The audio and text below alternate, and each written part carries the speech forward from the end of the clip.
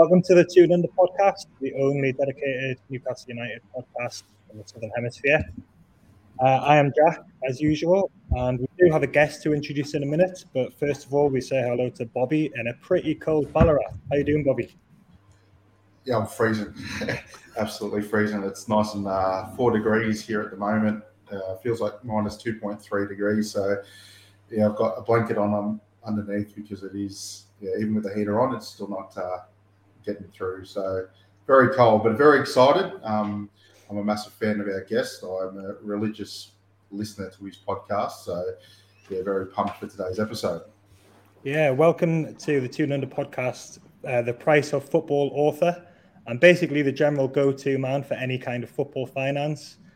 He does a lot of media work all over the place. Expert in football finance, Mr. Kieran Maguire. How you doing, Kieran? I'm grand, thanks, lads. Football season's finished, and I don't know about you. I'm bored. What are we going to do? I mean, football finance doesn't stop. It is 24/7, but I'm just desperate for the fixtures to come out and to start planning my life for the next 10 months. We should imagine if you're a Newcastle fan, you're even keener because this is going to be, I think, the first season where we see the afterburners put on. I'll tell you what we're doing, Kieran. We're sleeping. We're catching up on sleep. Instead of watching games at 2, 3 in the morning, we're actually got the ability to get some shut-eye. So whilst I can't wait for the next season to come, I'm glad that I can actually sleep at night. Yeah, we started the podcast in November time, so after the takeover. But yeah, the 6 of us, we obviously have to be up through the night watching the football, and then things happen in the middle of the night. So you might be in bed scrolling through Twitter just before you go to sleep, and then something happens, and you get wired, and you can't go to sleep, and you have to scroll through Twitter all night. That's the way it is, isn't it, Bobby? The joys of being an English Premier League fan and yet Australia. So wouldn't change it for the world. It's definitely been worth it over the last few months for us. So plenty more where that comes from, hopefully. But Kieran, I heard you talking on one of your podcasts about the fact that your wife watches Married at First Sight Australia. Oh, yes. What do you think of that iconic Aussie cultural delight? You probably don't watch it, do you? Sometimes I happen to be sitting in the room, and she will start talking to me about these people as if they're friends of the family, and I'm going, I just don't want to engage with this. It is vacuous garbage. It is there just to occupy, and I know it does it very successfully. And we're about to start. I mean, we have it here in the UK, but it doesn't seem to have taken off to the same extent. We're about to start Love Island, which I'd imagine is quite similar. And incredibly painful, but she loves it. Yeah, I saw that Michael Owen's daughter is going to be on Love Island, which makes I'm only 36 now, and it makes me feel extremely old. Yes. All right. We will be back just after a very short break, and we'll get straight into the football and the Newcastle.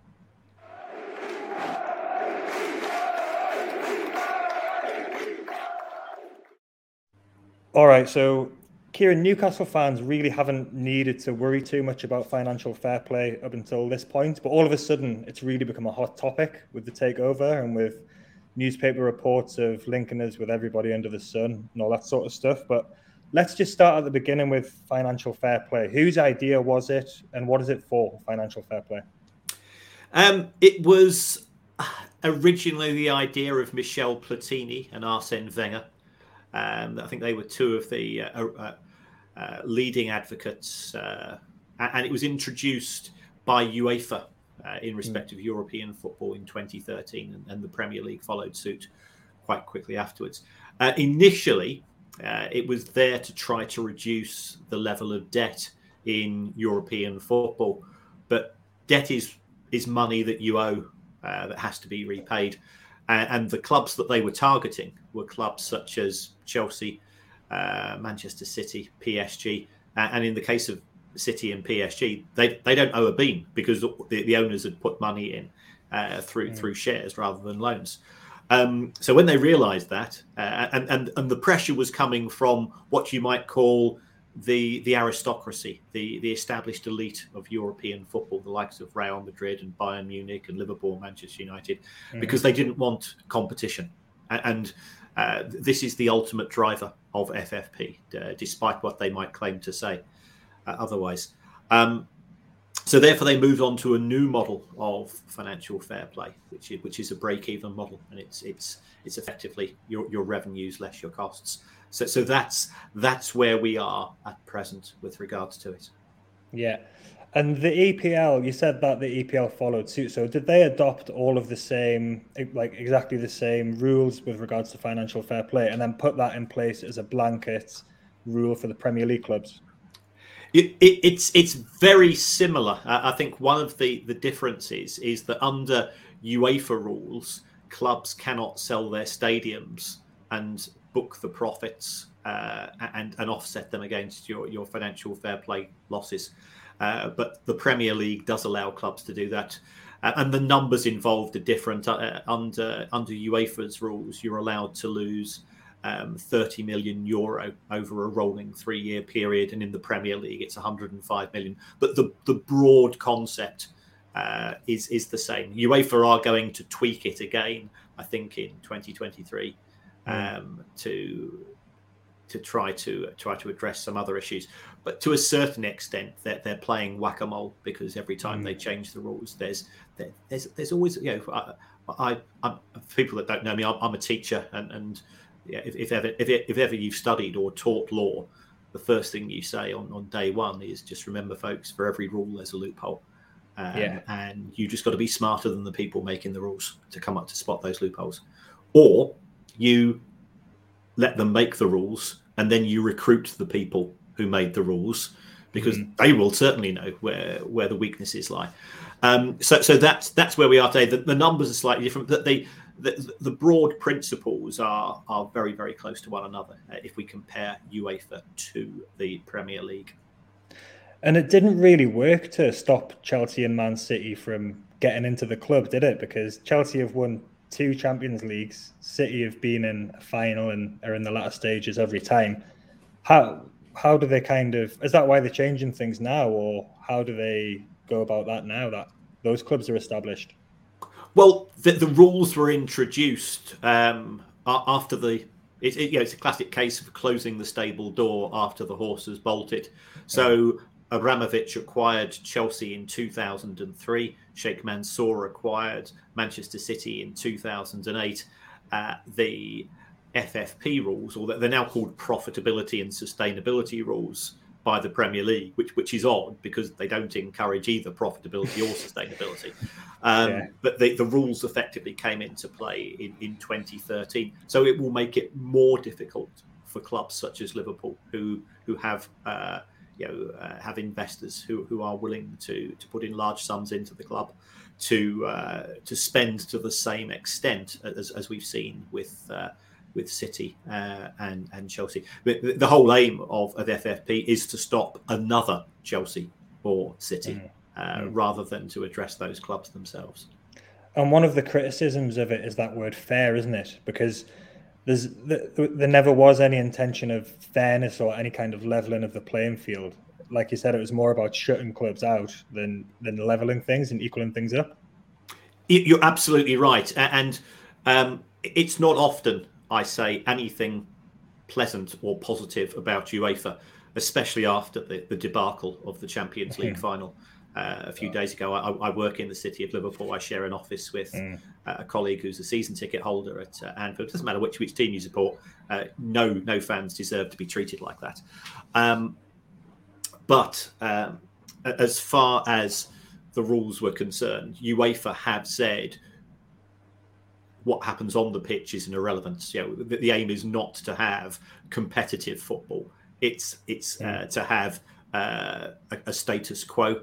It's to have a cartel at the top of football, which can guarantee or almost guarantee participation and trophies year in, year out. If we take a look at the Champions League and the countries that have provided the winners over the last decade. In fact, even if you look at the cities that have provided the winners, there's fewer and fewer of them I'm old enough to remember Porto, Steaua Bucharest, Ajax of the Netherlands, Nottingham Forest, Villa, going back to Celtic, and that used to be one of the great things, because it was a genuine European competition.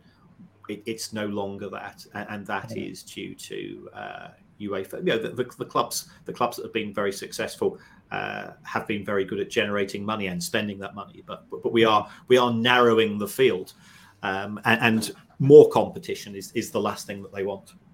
And every time that there's changes to the Champions League, this time it was in response to the Super League, wasn't it? Or they might have already been preparing for these changes. But the thing about the coefficient just means that clubs that didn't even qualify, a couple of clubs still might get into the Champions League. So every time this happens, it just seems it's narrowing down again and again, isn't it? So there's not even any kind of hiding about this, is it? This is what they're doing. Yeah, it's very blatant. I mean, the only good thing that has come about is that the very latest incarnation of the Champions League, I think, will benefit Newcastle United. And the reason why I say that is there's going to be an additional 4 places in the Champions League, of which 2 will go to either new countries or will be depending upon, if you've presently got 3 clubs, you could possibly get 4. So that is a positive. The other 2 clubs go to the countries whose clubs performed best in Europe the previous season. If we take a look at that over the course of the last 10 years, it's almost certainly to be England and one of Germany or Spain.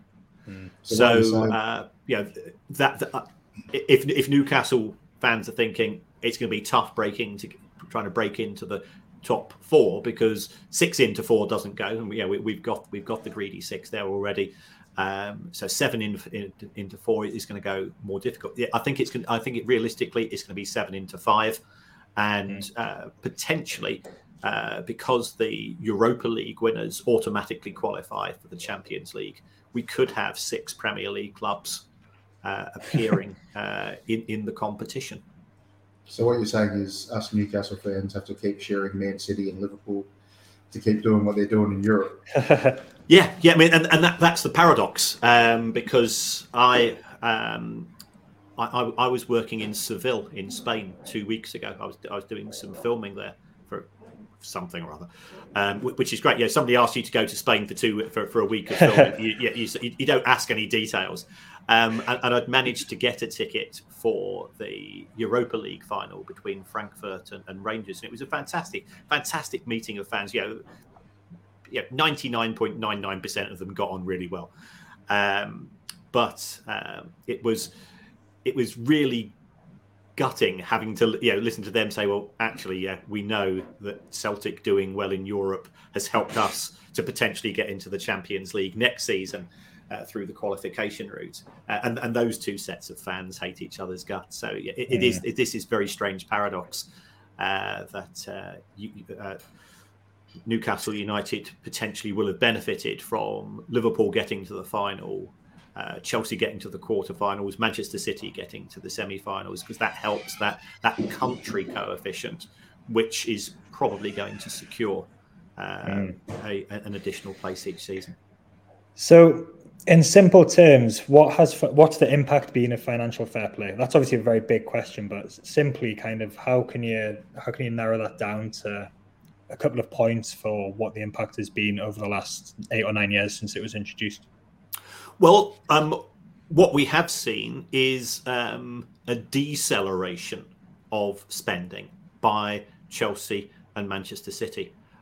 When Abramovich first came in, he accelerated the Chelsea wage bill. They won the Premier League in the first 2 years under Mourinho, with Abramovich's wealth behind them, and I think it changed football in the sense that we've always secretly known that money counts. Well, this was proof of it. If you start spending incredible sums of money, you can blow the other clubs out of the water.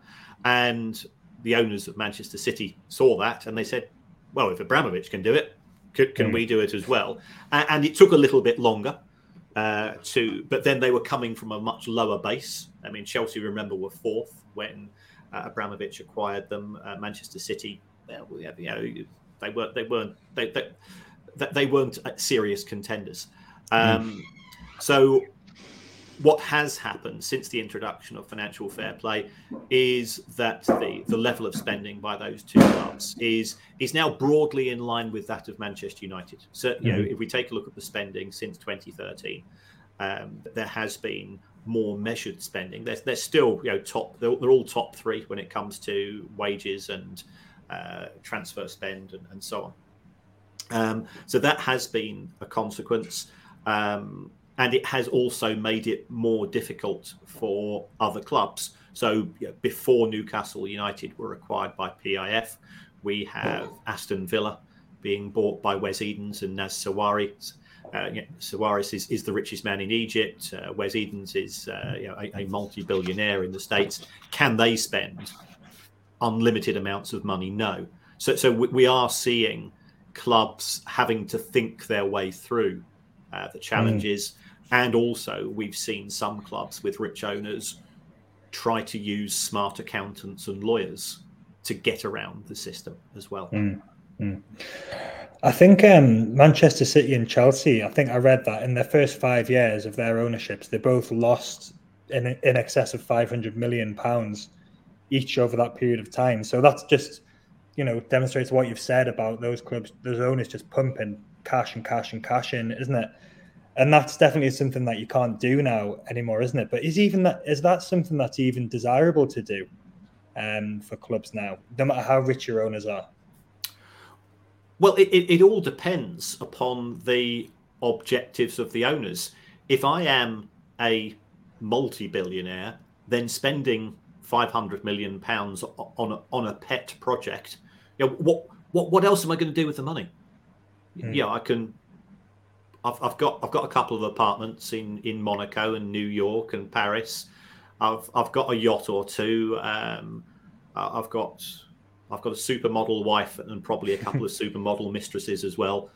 And I've still got ludicrous amounts of money. What better way than to get the recognition that only being a Premier League club owner brings? Because if you were to ask 100 people in this country, name a Russian oligarch, well, who's going to be number one?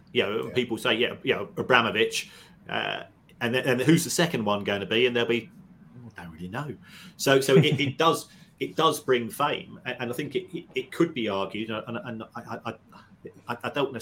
This might sound. Apologies if this sounds like a bad joke, but especially in the present time, it also means that from Abramovich's point of view, the fame that it brings him means that he doesn't end up waking up dead in a bath, or rather not waking up, but dead in a bath, because Putin is a mafia leader. Now, I used to teach in Russia. I'm aware of the way that the country is run, and he's paranoid, and we've seen people killed on behalf of his orders. Well, the extra level of fame that being a Premier League club owner brings does actually help to keep you alive, and that's a terribly cynical thing to say, but I stand by it. Well, as Newcastle fans as well, like, we're probably going a little bit off topic, but there's obviously been all of the thing about sports washing and all that sort of stuff, and all of a sudden we're having to become kind of informed on geopolitics. Like all I did was be born and then be born in that area and support Newcastle. All Bobby did was choose to support Newcastle. So it's like, what you've said there, it is about geopolitics, isn't it? And it's football. That's what football is now, with the amount of money in and the people who are involved. I think that's something that's inescapable now, isn't it? Yes, and critics and rivals will always find any means to criticise the club. You can be unhappy with the human rights record of Saudi Arabia. You can disagree with the the rights of women and gay people and so on, and still support Newcastle United. So as soon as you start to dig deep into any club, you find nobody comes out of it particularly well. So I support Brighton Hove Albion.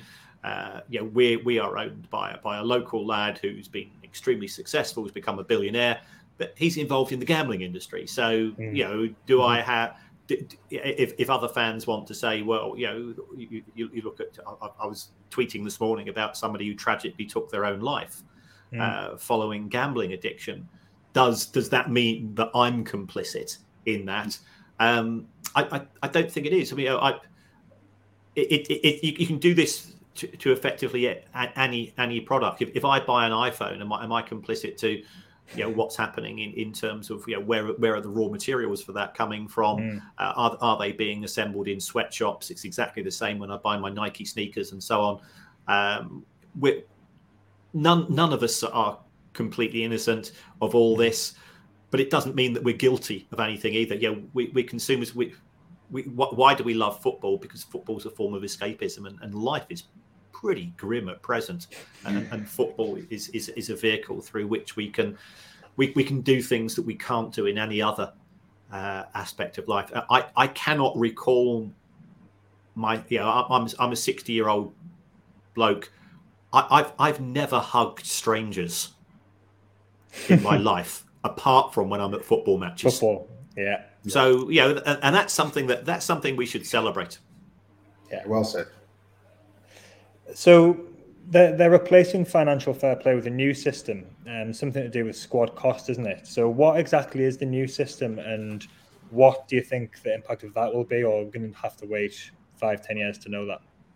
Well, the existing system says that your revenues, which is effectively broadcast income, ticket sales and commercial income, less your day-to-day costs of running the club, under UEFA rules, they cannot exceed 35 million, or so 30 million euro. Under the new rules, that's going to be extended to 60 million euro.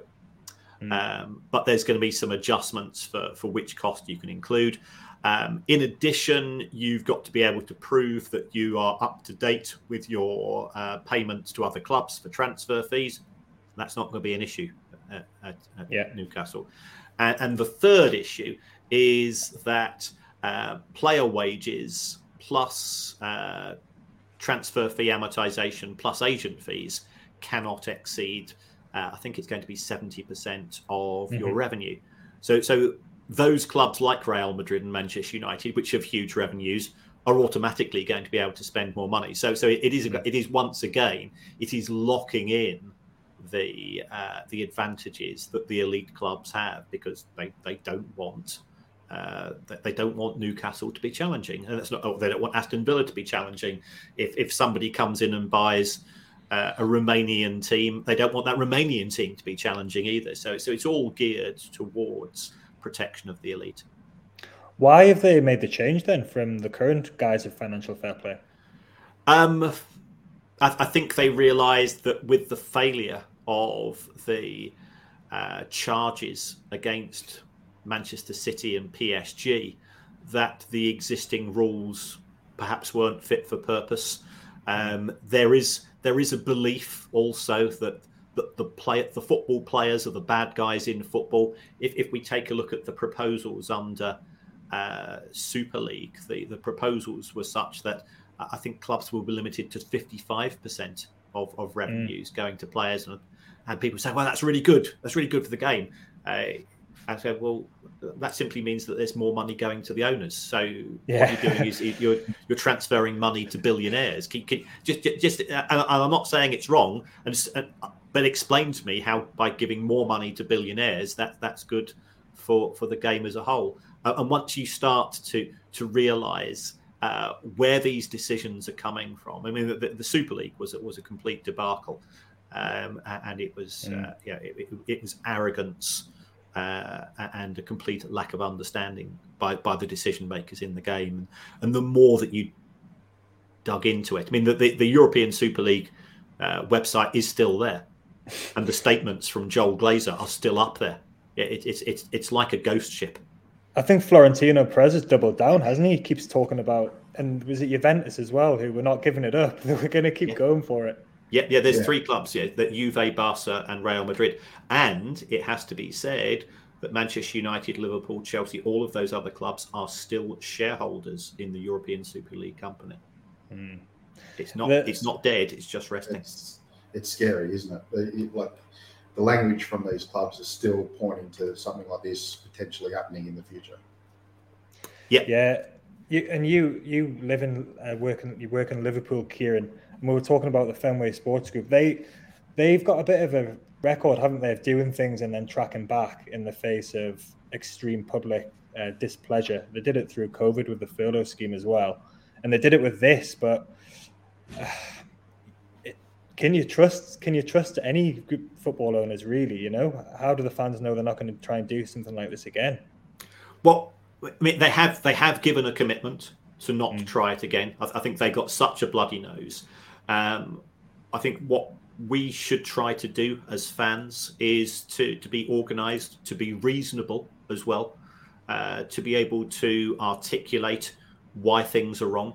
And Liverpool fans are extremely good at that. That they've got organisations such as the Spirit of Shankly and the Anfield Rap, who leverage on the success and the popularity of Liverpool, and fair play to them. The Anfield Rap, I know the guys there. They've got 12 full-time members of staff. That's great. Yeah, that's providing jobs in Liverpool as far as I'm concerned. So I've got huge amounts of time for them. But what they are not is stupid. And football club owners and many people in the media consider us as fans to be stupid, and that actually gives us an advantage because football fans are not people that are going to drink 12 pints of lager and pick a fight. Football fans, there are lawyers and accountants and doctors and brain surgeons and vets and people who are working on the shop floor, all of whom have got a huge range of skills and knowledge, which together can stand up for the rights of the fans. So what should arise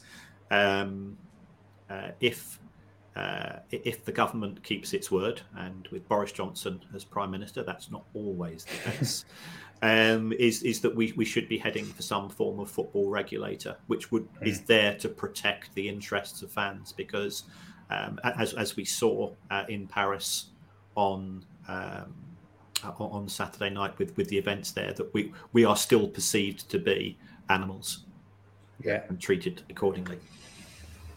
Yeah, and we've got 14 years of experience of being treated as if we're stupid by our previous owner, who just treated us with complete and utter contempt for the majority of his time at Newcastle.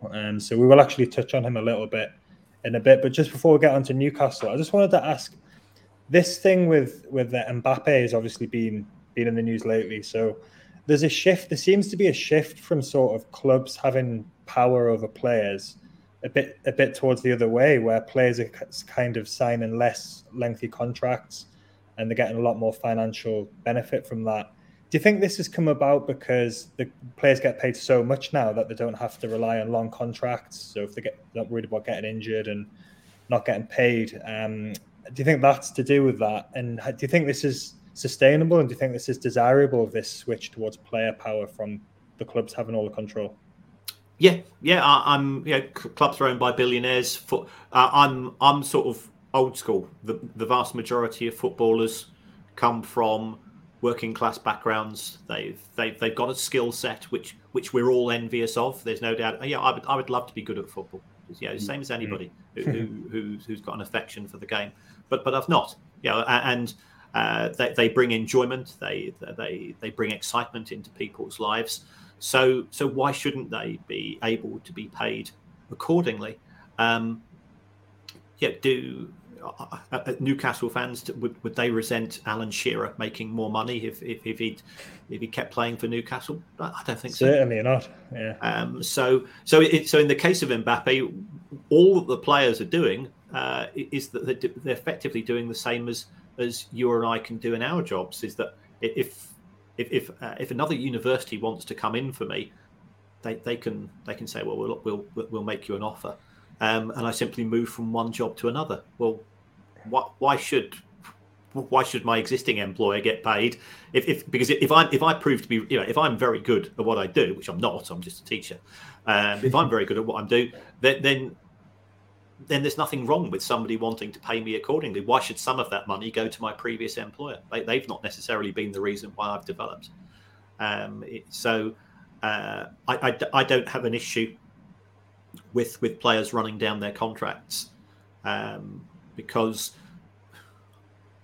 treating them like commodities, and that's what we do. And you see the outrage from some fans, where how dare he stay to the end of his contract?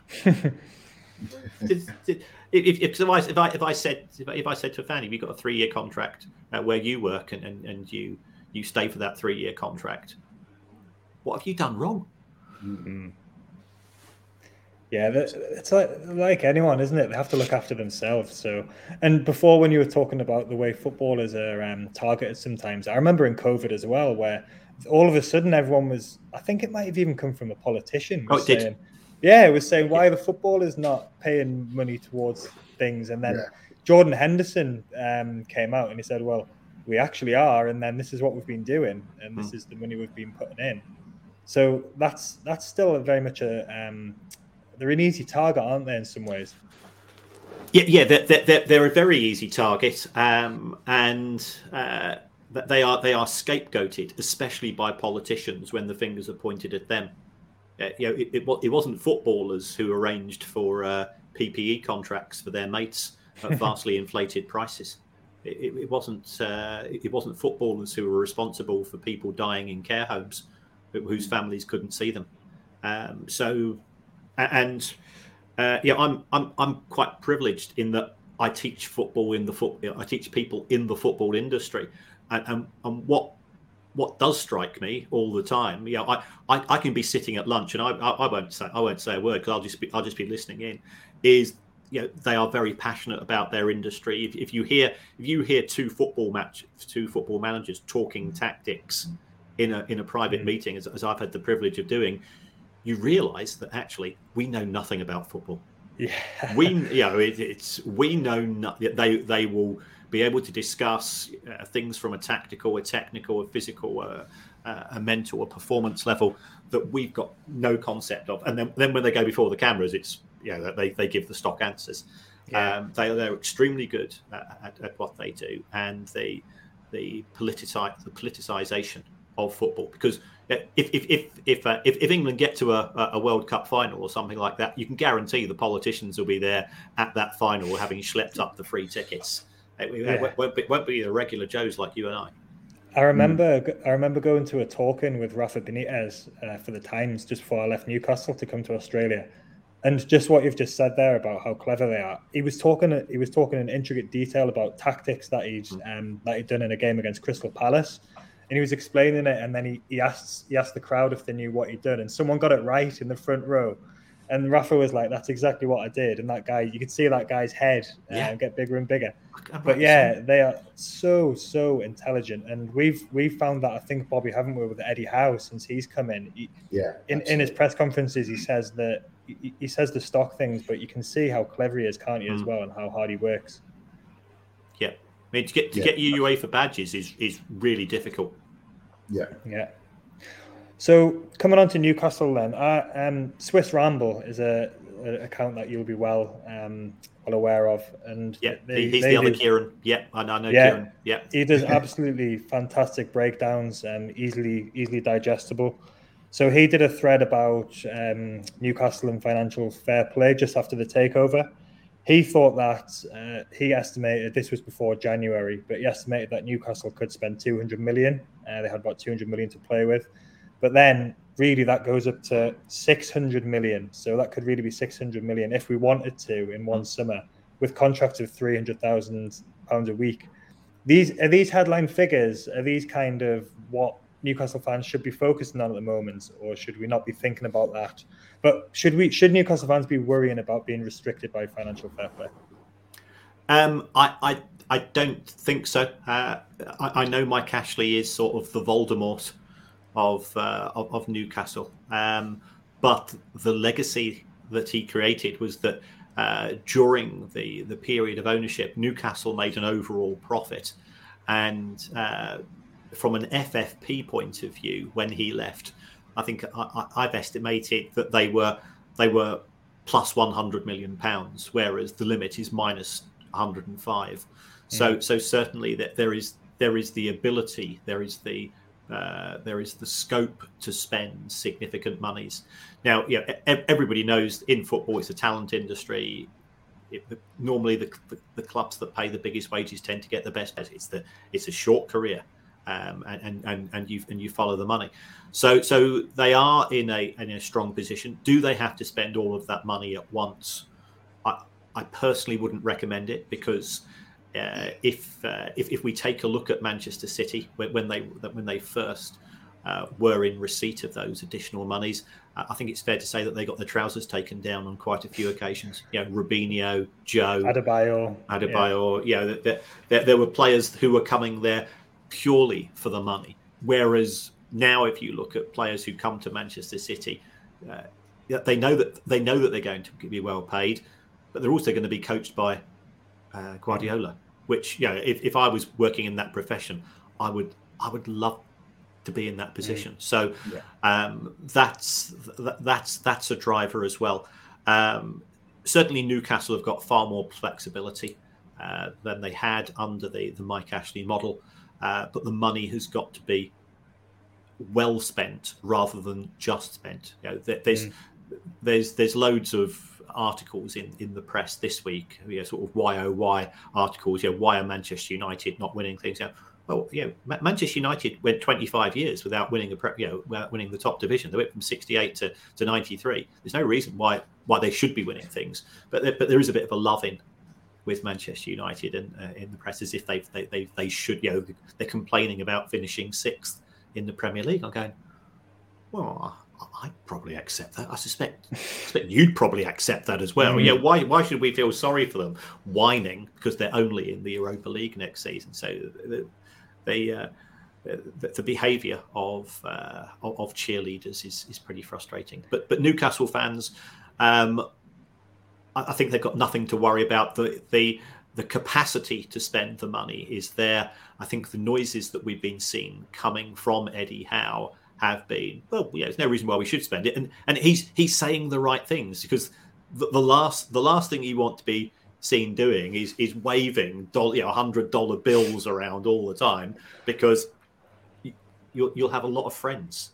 As Mike Tyson used to say, he had a friend for every dollar he earned in boxing, and things didn't end up well there. So spend it well, have a strategy. And strategies take years rather than months to implement, and be patient, and the rewards will come. So is that, you sort of answered my question a little bit with the fact that Eddie Howe is talking about we're restricted by FFP. Is it more a negotiation tactic or what have you?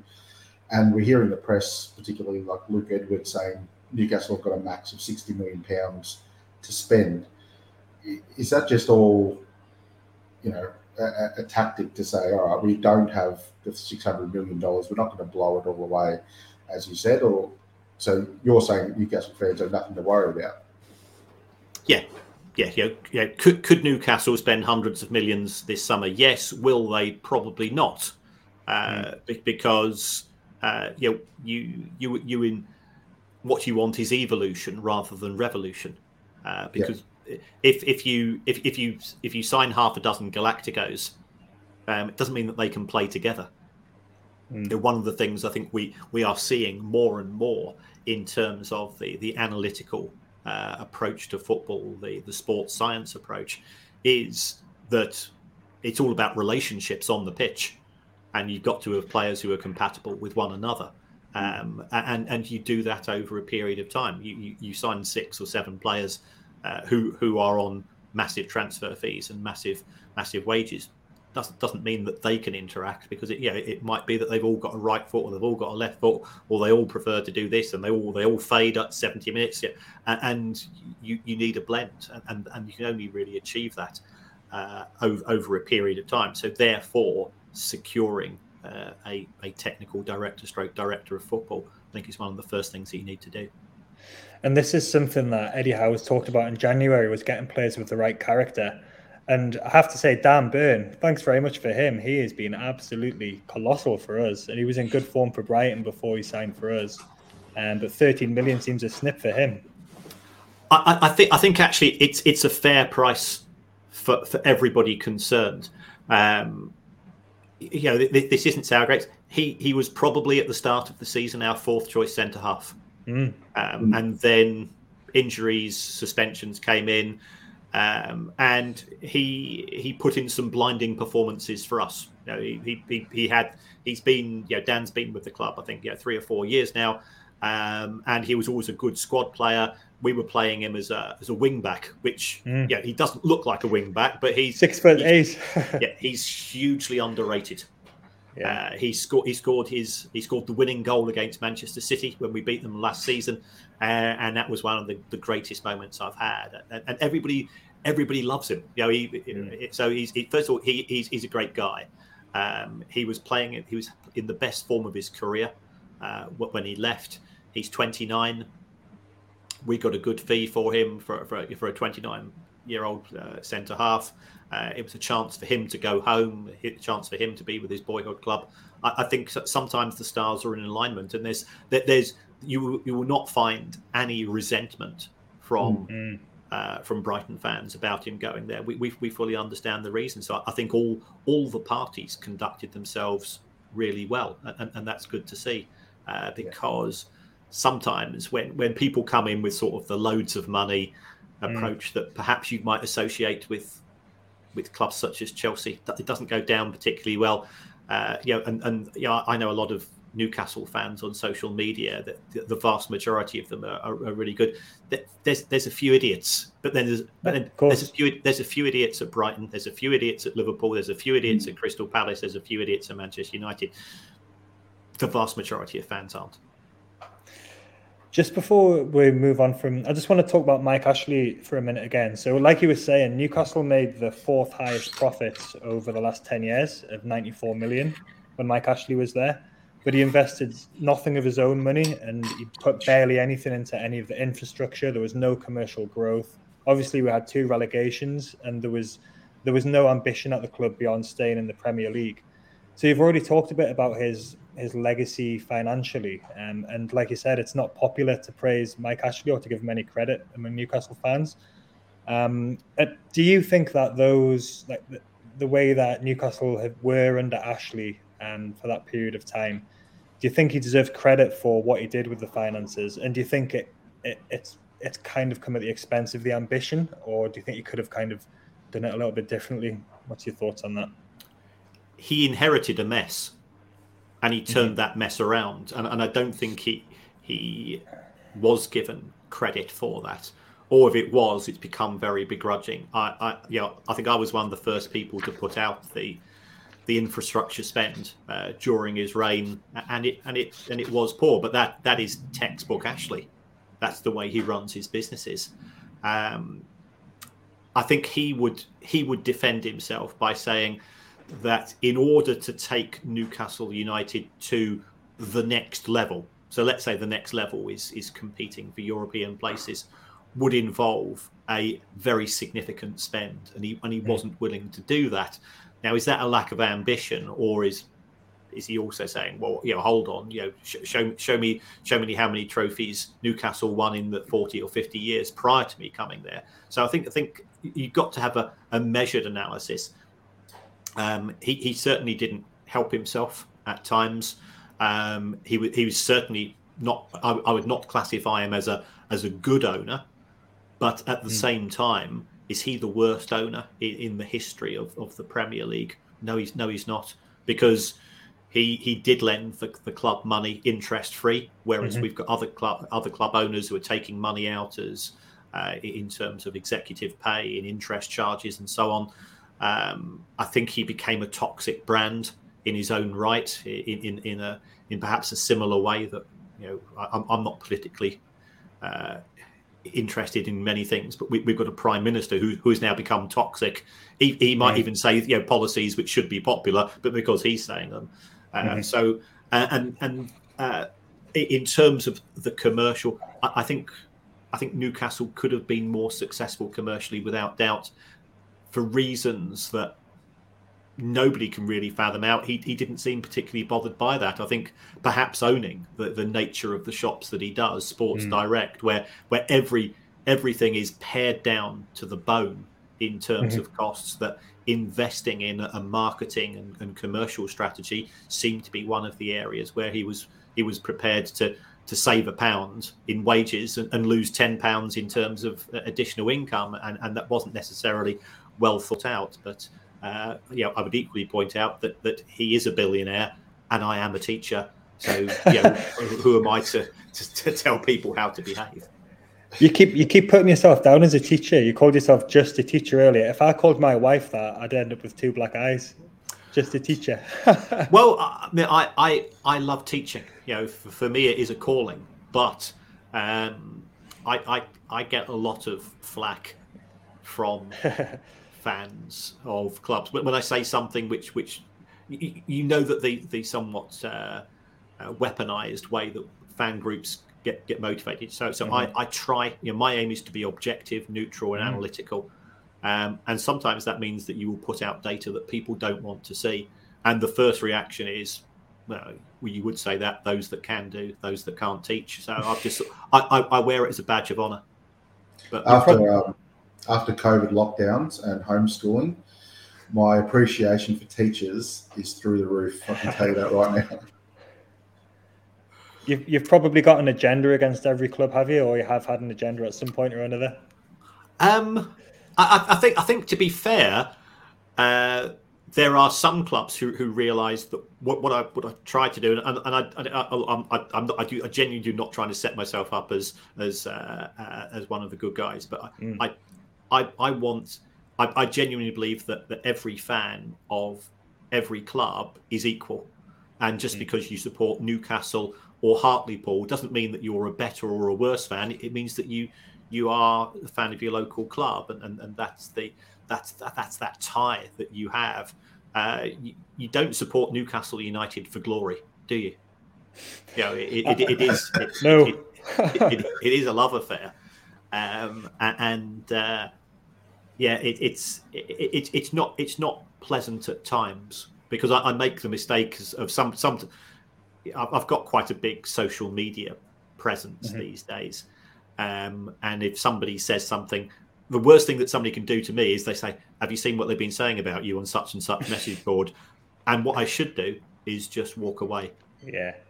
But you think, I'm interested. Jesus Christ. So sometimes sometimes criticism goes along with the gig. And what I would try to do is to engage with people, which they don't actually want. People don't want engagement these days, and provided it's agreeing to disagree, that's fine. When it turns into death threats, which I have had, that's not pleasant. And having been on the receiving end of that, I would also say to fans of clubs, Mike Ashley say he's not the best owner, not the worst owner. Don't go down that route. He doesn't. For all his faults, he does not deserve death threats. And that's the bad side of social media, isn't it? It's very, very toxic at times. I saw you were tweeting about Stenhousemuir earlier and some of the Scottish clubs.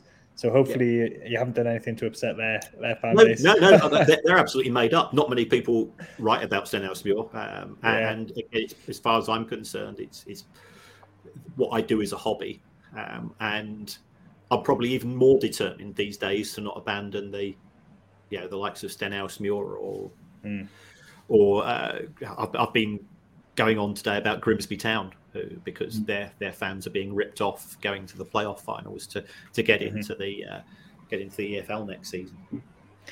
Just going back to Newcastle for a minute. So Newcastle are in the process of organising some sponsorship deals, probably with Saudi companies.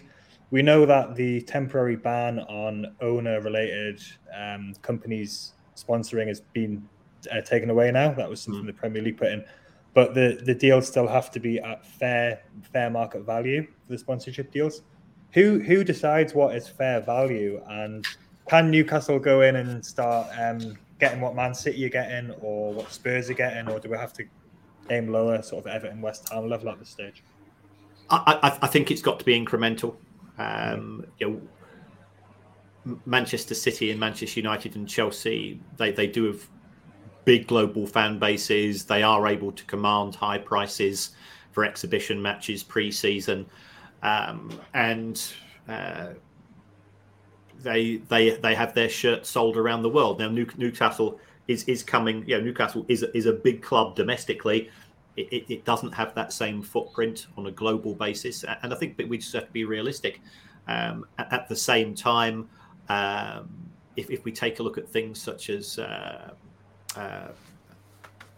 arm advertising, shirt sleeve advertising, the going rate is around about £1 million. I was talking to somebody in a commercial department who says Newcastle are looking for 7 to 8, which will be high, but it's still a third of what Chelsea and Manchester United are going. So I think they are in a position to step up, and that will be a positive. But Newcastle's commercial income is what, 27 million pounds. It's a tenth of that of Manchester City. They're not going to bridge that gap in 2 or 3 years. It's going to take a decade or more to build up the profile. Yeah, I was looking at through the Swiss Ramble thread as well about Newcastle have got about 5 times less shirt sponsorship than Spurs. I think it was 10 times less than Man United. So I'd kind of wondered if sort of targeting Spurs, which is pretty much where Newcastle were when Mike Ashley came, we were on a par with Spurs, whether that's realistic towards Spurs and Arsenal over the next kind of 5-6 years maybe.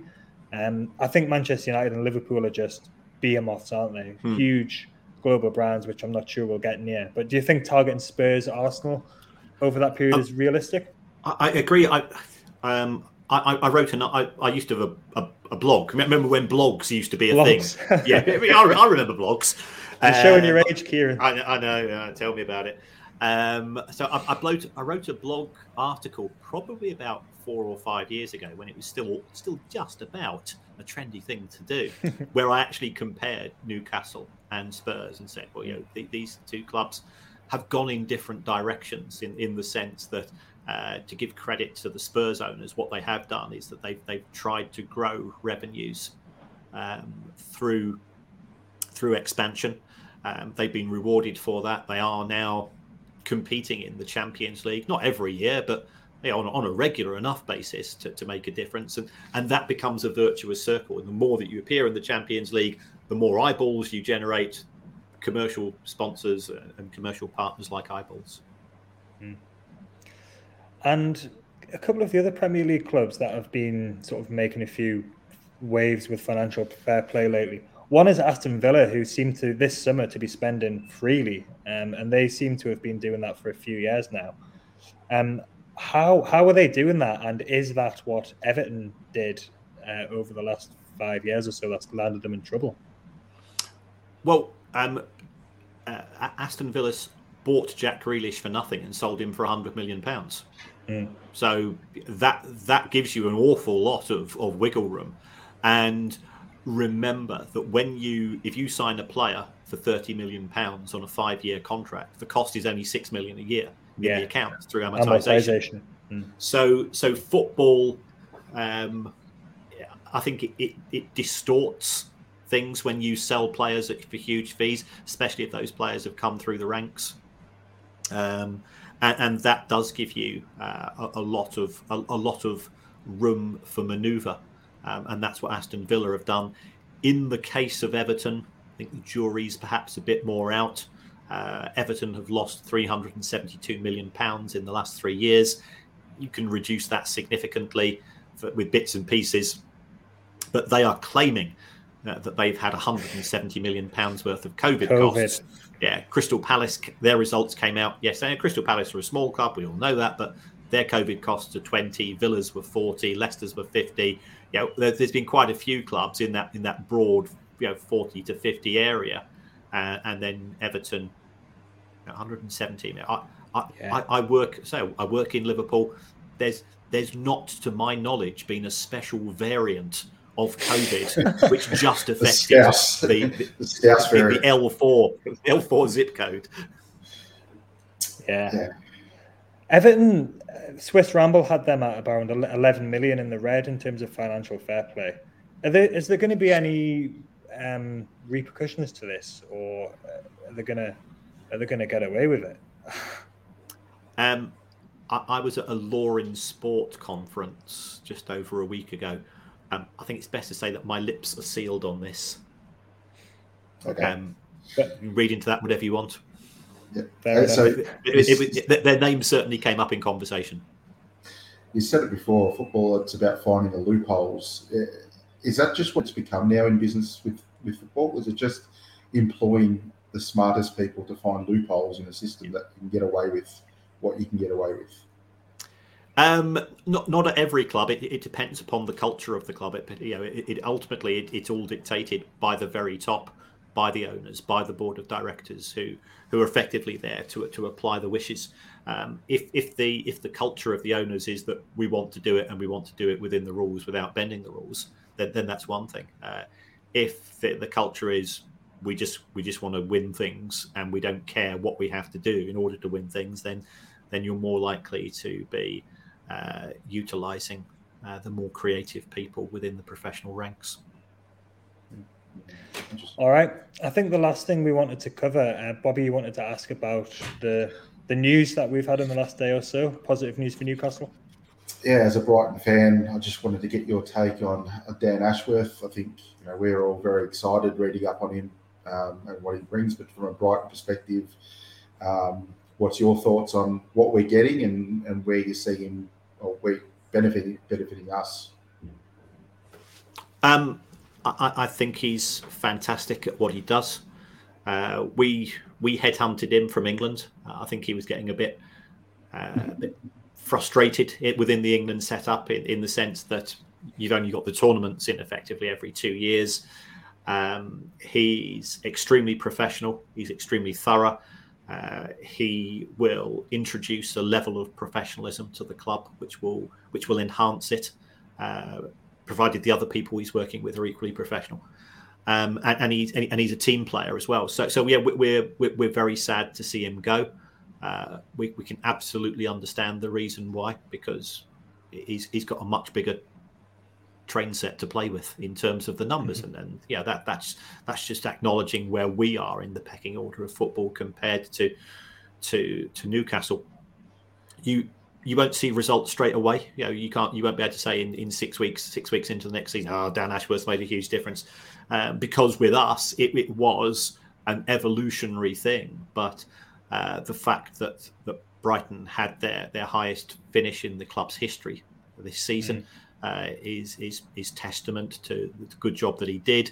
And again, there'll be some Brighton fans whinging about it, but I think they're just being either naive or bitter or both, because he wasn't around from when the approach was made until the end of the season, and results were we did a good finish to the season, but he'd put in play part of the culture of the club in that the first team play in the same style as the under-23s, as the under-18s, as the under-16s. When you're looking for players, with particular characteristics, which we will help to identify, which goes into the culture and the style and the strategy of the play. And you start to see this production line come through. So, we sadly are probably going to lose 2 or 3 players this summer who have benefited from being part of that culture. So yeah, I think he will be an excellent addition to Newcastle United. He was with us for 3 to 4 years before we really started to see the results come through, because it is a case of making sure that the academy is working in the same way as the first team, and those academy players won't start challenging for 2 to 3 years in terms of the under-18s and the 23. So be patient, and I think you will find you've got an excellent person in place there, and I can understand why Newcastle targeted him. He was also targeted by Manchester United, by the way. Okay. But I think that was after Newcastle made their first approach, and he strikes me as a man of his word, in the sense that Newcastle came in first. I've given them a heads up. We know that he couldn't formally take the job, and he's that type of guy.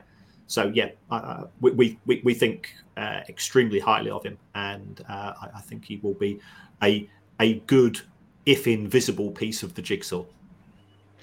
This is music to our ears after we've had Lee Tranley basically doing everything for the last 10, 12 years. So that's fantastic for us. All right, Kieran, I think we've probably taken up enough of your Tuesday. We'll let you go and get some lunch. We'll go to bed. Yes. Thanks very much, Kieran, for coming on. That's been really fantastic for us. That's going to give our listeners some really useful information on topical things that are going on for Newcastle at the moment. So thanks very much, and keep up the good work, and we'll speak to you soon. Cheers, Kieran. Thanks, guys. Cheers, enjoy your winter. Cheers. Thank you.